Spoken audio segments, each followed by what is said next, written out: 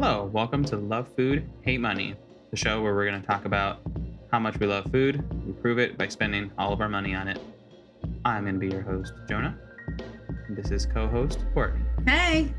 And today, we have some wonderful drinks. I have a legendary drink. You have a special drink. I have a wonderful drink. You can talk about your drink.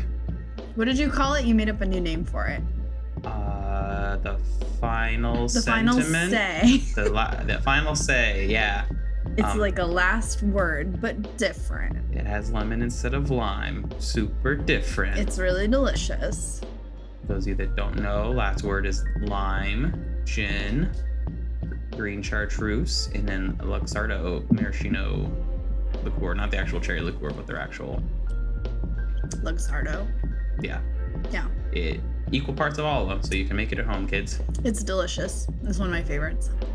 And then I have... You're drinking a monstrosity of about the same color, I would imagine.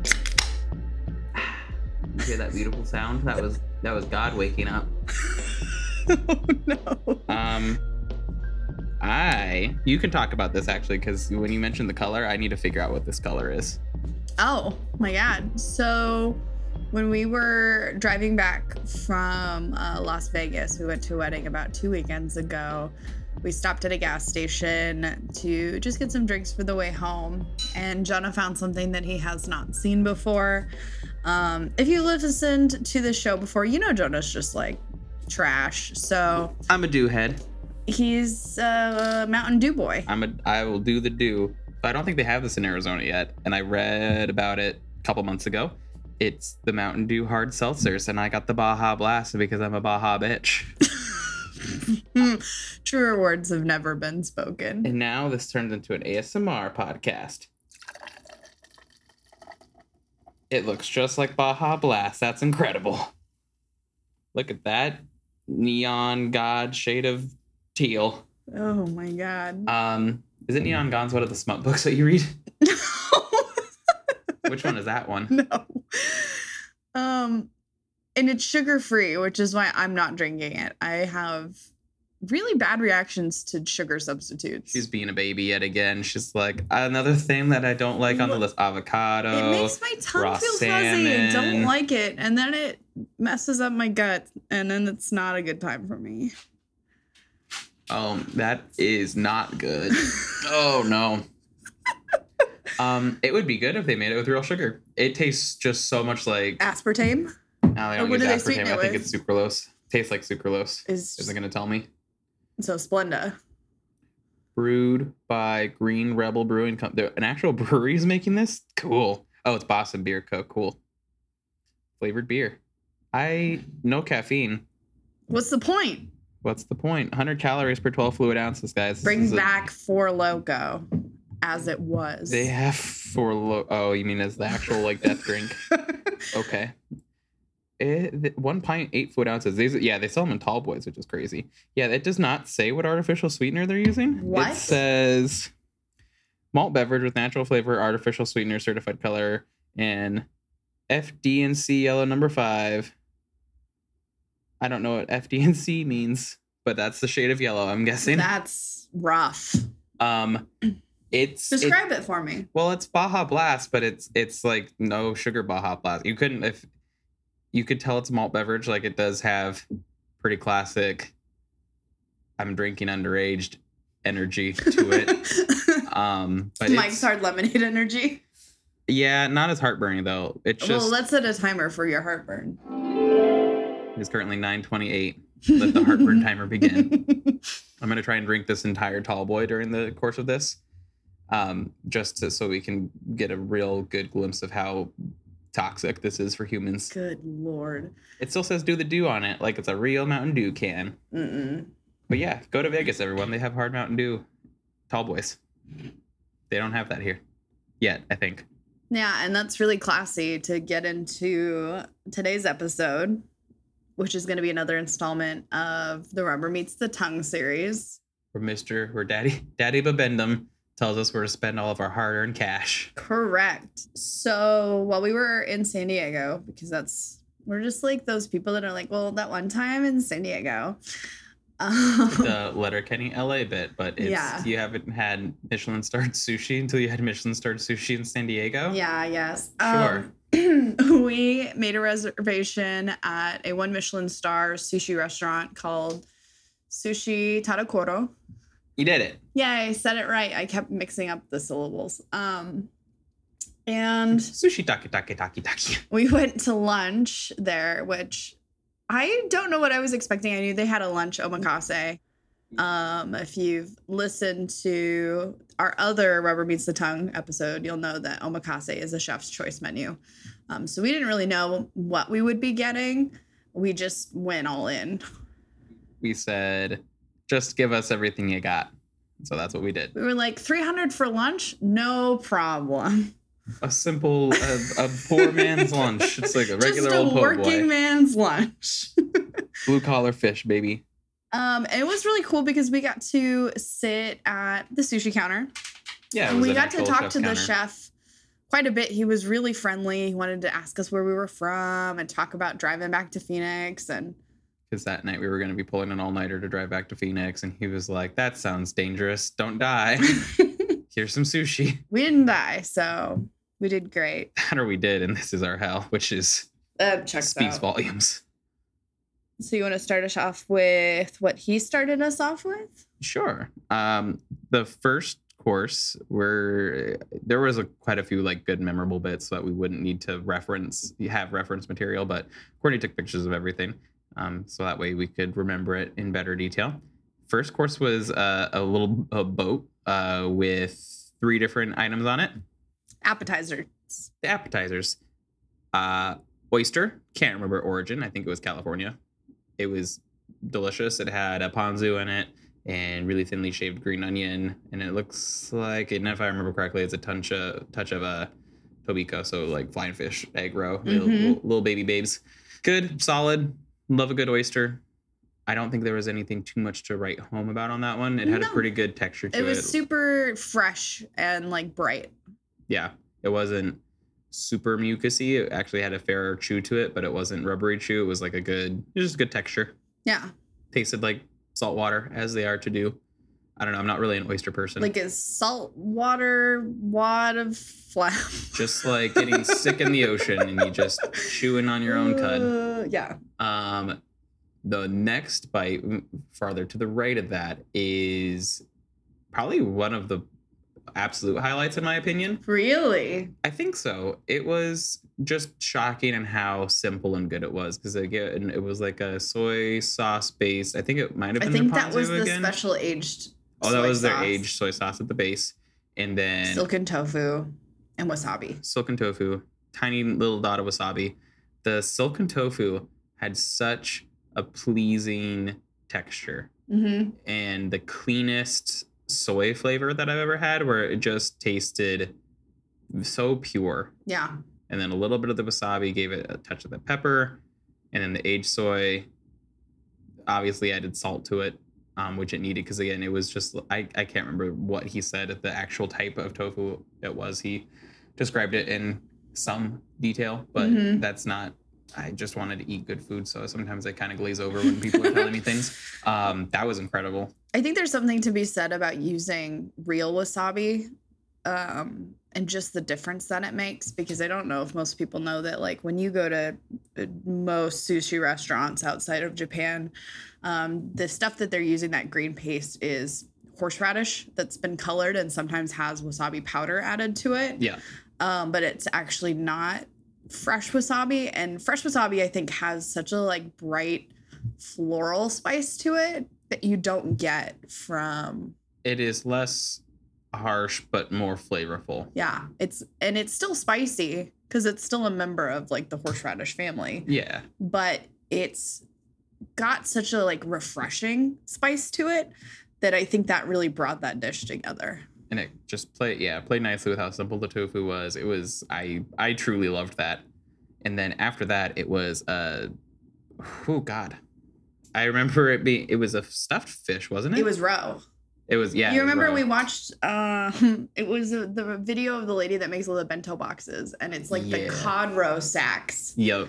Tempura fried, a little bit of a house sauce, soy-based sauce again. Little stick, little thick, little sticky. Not not a little stick, little hickey. That's a separate episode. And then a fried shishito, which was great because I didn't get the spicy one. I got like a half spicy one. Delicious. But yeah, that was course 1. Yeah, and then we got course 2, which was a gorgeous sashimi plate. This is probably will be what I use for the photo for this episode. You should just use the center little spiral or the mound of wasabi. Just like super zoom in on it and just make it look upsetting. I cannot remember every fish that we had. I remember the 2 tunas, and there was the mackerel. There was the scallop with the cucumber. Yep.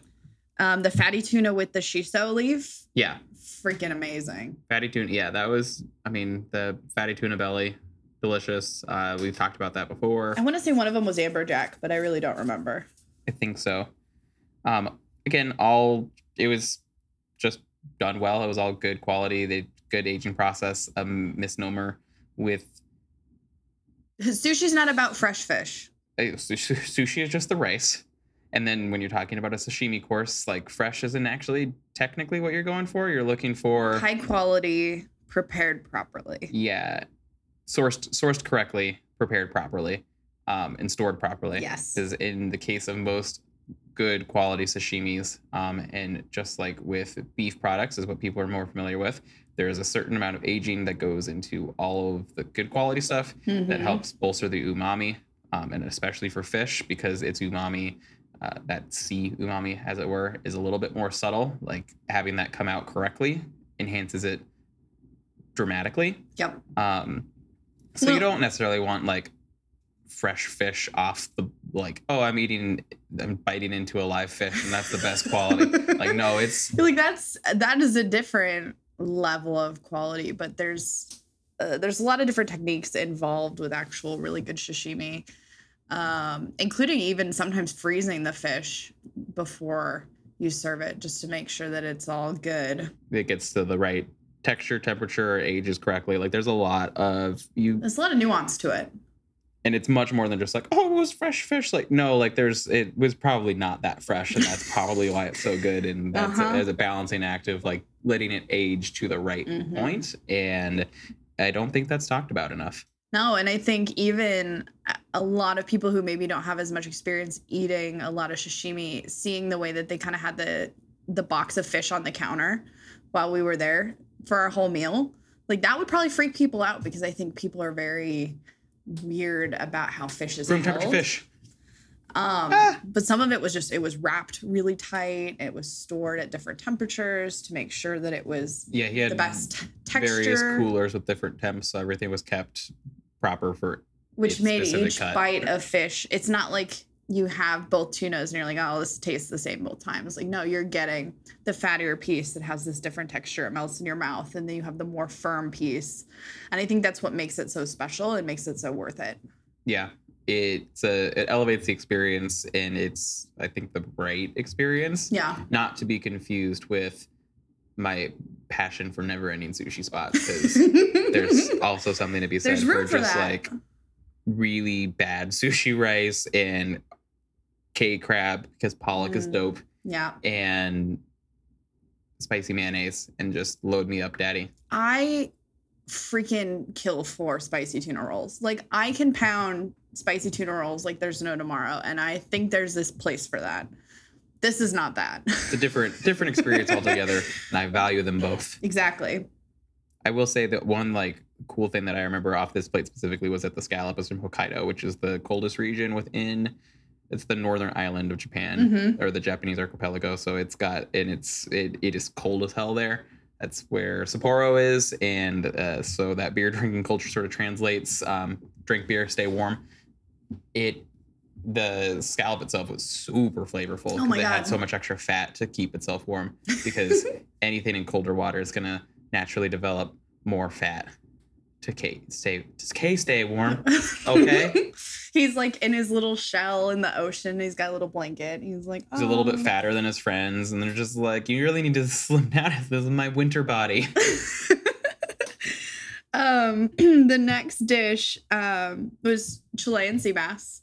Gotta love a Chilean sea bass. We have to dedicate this dish to Donnie. Because we recently had a conversation. She was like, "There's no such thing as world's best Chilean sea bass." I was like, "Well, I don't know if that was from the. Was that him saying that he didn't like Chilean sea bass, or thought it was wildly overrated? We'll have to clarify that, but it was something to do with the purveyor, and he was like, "Nah, it's not that good. Chill out." But this Chilean sea bass was World's that best. good. It was a really good little bass steak. It was marinated. It sounded like for a good chunk of time, like really deeply marinated, and then just quickly like pan fried. Yeah, quick sear. And then it was served with this gorgeous pickled ginger root. Pickled young ginger root, which I've not. Ginger shoot, I think, is probably a better way to describe it. Yeah, it is. It was delicious. It was. You take a bite of the fish, and it's flaky, and it's juicy, and it's savory, and then you would take a bite of the ginger root, and it was sweet, bright and peppery, and peppery. Ugh, that was a great dish. Really loved that. It was gone too soon. Rip. And then I'm fairly certain the next one. So then we got more into actual sushi pieces. So the sushi rice on the bottom, piece of fish draped over the top. Usually nigiri hand roll specifically. Yes. A lot of them were brushed with this aged soy that they made in house. Some had other accoutrement to it. Yeah. Some had wasabi already in it. But basically he was like, you just eat it. You don't need to put soy on it. It's ready to eat. Put the little plate on the counter, because a lot of the sushi counters, I've not been to, these sushi restaurants have a 2-tiered counter where there's like a top portion that they will serve things to you on, and then there's a lower portion where you've got like your glassware and things like that. So we had the little plate on that top serving portion and just plop it down. Put the piece down. You pick the piece up and eat it real fast. Chopsticks not necessary. Like that would, I think that's a lot of fun. Yeah. Hand food. Really delicious. Which fish was this? Do you remember? I think the first one was tuna. Was that a tuna? I think so. It was simple green, the thinly shaved green onion. Use chopsticks to garnish everything with the green onion, which is wild to watch. It's like kind of hard to do. So delicate. The next one was one that I was nervous about eating because I have a checkered past. Pash is the name of a sports person here in Arizona. Checkered past with monkfish liver. My second stage I ever did at a fine dining restaurant. We were cleaning monkfish liver for a taco event. And if you're not familiar with cleaning monkfish liver, you have to pull all the parasites out. That is typical across almost any monkfish liver you're going to come across. There's parasites in it. They have to be cleaned out so you can eat it. That smell has haunted my dreams 10 years later. And in addition to that, anytime I've ever had even just monkfish flesh, not even just the liver, it makes me gag. So when they served us a nigiri with monkfish liver on top, I was just like, all right, we're going to stay composed. We're going to put this in my mouth and we're going to grin and bear it. It was, you ponied up again. This was, I think, the 5th time on that trip they it's like I said last episode, I like being challenged. I think that it makes me on guard expensive food. I will eat you and I think it expands my palate. I think it expands my mind to continue to try things that I don't like. And I was actually pleasantly surprised. I thought that it was a really good bite of food. It didn't have the stink that I associate with monkfish liver. That one was on a whitefish. That might have been the amberjack. I don't remember. And it had, again, the little green onion. I think it had a touch of... It had salmon roe and tobiko on there, I think. It's got this... I don't think it had the salmon roe. I can't remember what that was underneath, but the salmon roe wasn't in... I think the only application was later on. Oh, later on. Okay. Good bite of food, though. I was pleasantly surprised. And then the next one was a fish head. Tempura fried fish head. Wasn't it collar? No, because mine had an eyeball. Oh. Didn't mine have an eyeball? Yeah, you ate it. I don't remember eating the eye. I saw my eyeball and I was like, oh. It was It was delicious. I feel bad. I don't remember what fish again it was. We're bad at eating at sushi restaurants. It's hard to remember all the fish. It was a lot. And they don't have like a menu online either that we can reference. We should have wrote that down. That's on us. Yeah, we'll bring it Or up if we're not being next real time. foodies. I feel like there's a selective group of people that are like, yes, the amberjack. And then follow that was the yellowtail. And then after that, we had the skipjack and then the mackerel. I want to be able to enjoy the meal enough that it's not a book report. A test? Yeah, like I take pictures of things. I think they're very beautiful. It helps me remember a little bit. But if I don't remember off the top of my head, it's just not worth it. This was not, it was the fried head, but it was not a tempura fry. It was more of a standard, almost like beer batter. Yeah. It Yes, was, you could say that. It had great flavor. Super Little good. lemon off to the side. Again, a shishito pepper.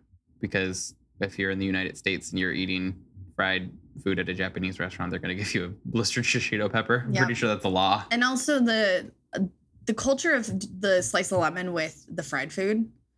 Why do we not do that everywhere? Everything fried, not just seafood, chicken. That would be really funny if like KFC just started giving out lemon slices. I would be so down for that. It would be delicious. That would be better. It'd be like the meal we had at, we'll talk about this at some point, but like a moss. Yeah, exactly. It's the acidity and the brightness with the fried food. It's always champagne's good with fried food. Champagne. Real pain for my sham friends and champagne for my fried chicken. My actual friends. The next dish was another case study in like highlighting quality ingredients. Yes. I rank this up with the tofu as like a surprising hero of the meal. I agree, actually. Because this is another thing that was a challenge to use your another words. Courtney challenge. As he was making it, your eyes got real I was wide. like, You're man, so- that's coming over No. here. Okay. God, why? I think it's because most of my experience with caviar, with fish eggs, has not maybe been the freshest. Or again, quality. In the case of a lot of these things, it doesn't matter how fresh it is, but there's a certain Right. There's a way to do it right and good. And this was that. So this dish was a bowl of rice Sushi rice and then salmon roe and cut up nori. and a little bit of nori. And it And was then a lot of salmon I roe. think it was the ponzu, I think is what he did over it as Yes. well to dress it. And it had a cute little spoon. It was served in a funny little flowered, little tulipy guy. The brightness and brininess and freshness of the pop of each of the little salmon eggs was so delicious Yeah. and refreshing that I was like, how have I not liked this before? It was, you could have just kept eating it and going and going. Oh, It if was, a whole bowl of that for lunch, done. It was the best, like, not boba, because boba is More gotta like the chew to fruit it. jelly ones. The little the fruit jellies that bursting- burst, like the Yeah. little bursting bubbles of just like salty, good salty umami, ponzu, salty acidity, good quality rice, masterclass, so good. Yeah. More nigiri. Yep. So the next 3 courses were nigiri. One of them he took a torch to. Anytime that happens at a sushi restaurant, especially in this style of sushi, it's my favorite thing. What did he say this fish was? Because we both thought it was octopus as he was preparing it, but it was an actual fish. Do you remember? This was one of the special ones that I think it was brought in from Spain or Portugal, Yeah. but I don't remember what fish it was. It was wonderful. It was fantastic, and it had a little wasabi underneath the fish on top of the rice. Super flavorful. It had that char on it. It also had he did the little rock salt, the funny little grater of rock salt over it. You can see all the dandruff on the plate. Yes, delicious. And then the one after that was the marinated tuna. I remember that one because I will always remember this bite of food. Yeah, it was big eye tuna from Hawaii, marinated with a little bit of a different wasabi preparation. It was not quite as powdery. It was a little bit more of like that liquidy, Like a fresh grated. I don't even know if fresh wasabi is the right way to describe it, because you freshly grate wasabi, it will still form into those drier Right, mounds. but it's if you There's a type let of- it sit, it kind of Oh no, gelatinizes. I'm so dumb. It wasn't wasabi. It was yuzu koshu. Oh, that's right. Because we talked to him about that a little bit. He was like, he- yeah, this is what that he is. And we were like, highlighted it. cool, we know what that is. It's a Japanese condiment, yuzu zest, salt, a chili pepper. It varies in which one is used in the preparation. It's left to sit and ferment. Gets a little bit runny. The salt pulls out. It's so Yuzu is a great condiment. It was so good with the marinated big eye. It was probably our agreed upon like best bite. Absolutely. Just because what's impressive to me about this is it had been marinated for a few days in, I think, again, like the special soy sauce, some other ingredients, but the marinade didn't overpower the fish, so you still got the really great tuna flavor, and then the yuzu kosho just kind of like what is that? Just peed a little bit, don't worry about it. I wanted to drink the rest of this Mountain Dew while to see if the heartburn set in, and then I realized that it would sound like peeing, so. How's the heartburn? Has it set in? No. Oh, well, that's good. I think I'm stronger than this drink. That's amazing. I really love big eye tuna. Excuse me. Loved it so much that I had to relieve myself. And then the last piece of fish, again, unfortunately, it was a whitefish. I don't remember what it was, but if I'm not mistaken, this is one that they had been curing in kombu, or seaweed. And so it had been wrapped and placed in a special cooler that was not quite as cold as most refrigerators. And yeah. Again, just really great flavor. It's not fishy, and I think that's maybe one of the reasons why, if you haven't had this style of sushi, I would highly recommend it. Mm-hmm. Is it's not like each fish has its own flavor. Yeah, there's not a generic tastes fishy. It is like, no, this tastes like this. Like, especially having them back to back. I think it's having them in succession where there's different. You have that quick reference of like, oh, this does taste different than the last one, or oh, this does taste like. It's fun to have that experience with anything. Yep. I think that given the opportunity to have flights or verticals of any type of food or drink is fun. Compare and contrast, like, side by side. Having, I think that translates back to like wine specifically. Sure. You have like Cabernet Sauvignon from Arizona, California, France, and Australia all back to back to actually like see what the differences are. I think that's a fun experience for people to try. So if you ever have the opportunity to reference something in quick succession to truly see differences and not just like have faint memories of like, I vaguely remember this. Yeah. It does taste different, I think. Like, it's nice to have that quick, oh no, this is how this is different. Exactly. And I think that's really how you build up. Like, we talk a lot about with you studying wine, you're kind of like flavor bank in your mind of just, you know, this is this type of fruit flavor and this is this type. And this is how you can say this is a dried version. This is a fresh version. I think any opportunity that you have to try things side by side, get a beer flight, go to coffee tastings. Get a beer flight of things that are similar to, like, obviously your lager and your stout are going to taste different. Right. But like, yeah, if a place specialized, Harlan did this where they had their Japanese rice lager, but then they had their rice lager that was aged in an oak fodder for a couple months. And like having those back to back is a fun experience because you're like, oh, this is what this aging process did to this to change it. Totally. And I think it makes the eating experience more fun, in my opinion. I really enjoy that aspect. And then the last thing was dessert. We got 2 desserts because diversity is the spice of life, which we made a mistake because we should have just got the pudding, but that's fine. Ice cream first. It was fun to try both. Black sesame ice cream, made in house, simple. Really delicious. I don't have much to say about it other than like it had great texture. It was a great black sesame ice cream. Because San Diego has ice cream. Ice cream. That's what we know about it. And then the other one brought back memories. Yeah, memory food. So no one else would like this as much as, well, not no one, but this is again, where pudding culture is something that is in Japan wild. Like it's love so crazy. What we picture as like a soft, like a flan almost. In fact, they called it a flan. He called it, the sushi chef called it flan. He was like, oh, it's flan. And then we got it. I was like, oh no, this is Japanese pudding.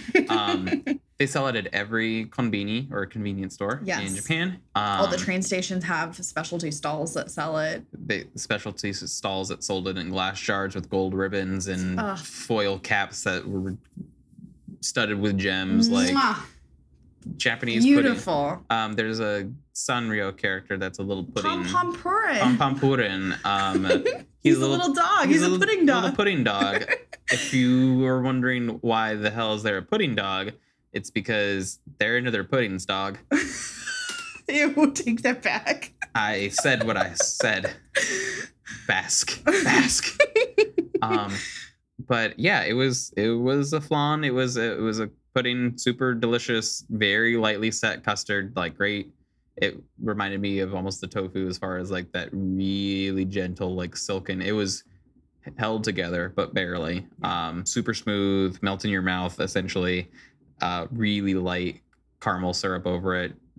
It was super light, but it was also taken to the point where it had a little too. It was rich and it had almost like that bitter edge as far as the flavor caramel profile syrup. Yeah.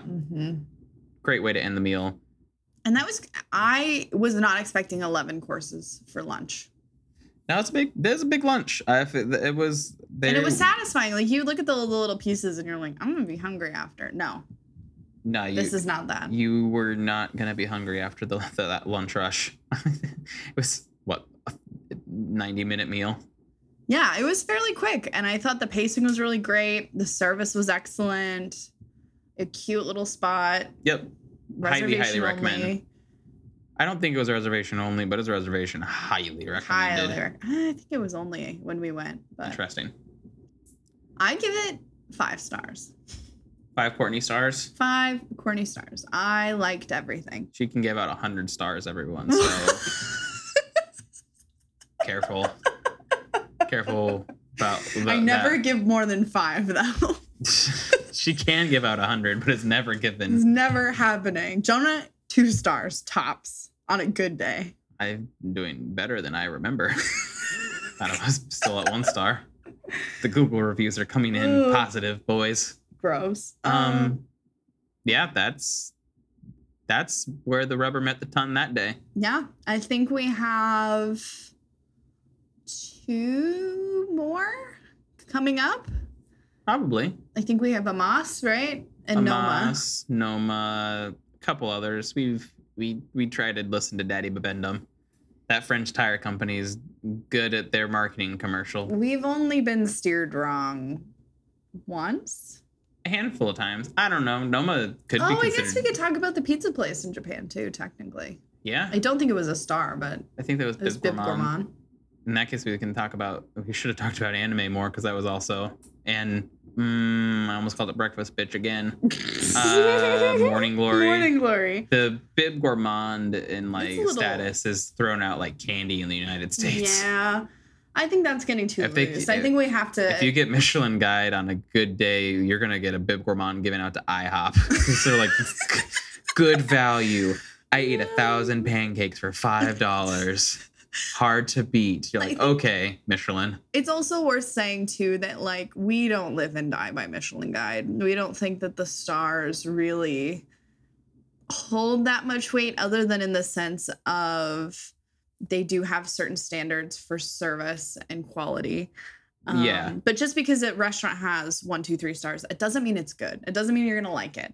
And just because it's 1 star doesn't mean you're gonna like it as much as a 3-star, or vice versa. And that it's all a crummy commercial, but it helps with researching places, because they do have to do a lot of research to maintain that guide. It's a great starting point for finding restaurants in an area that you're not familiar with.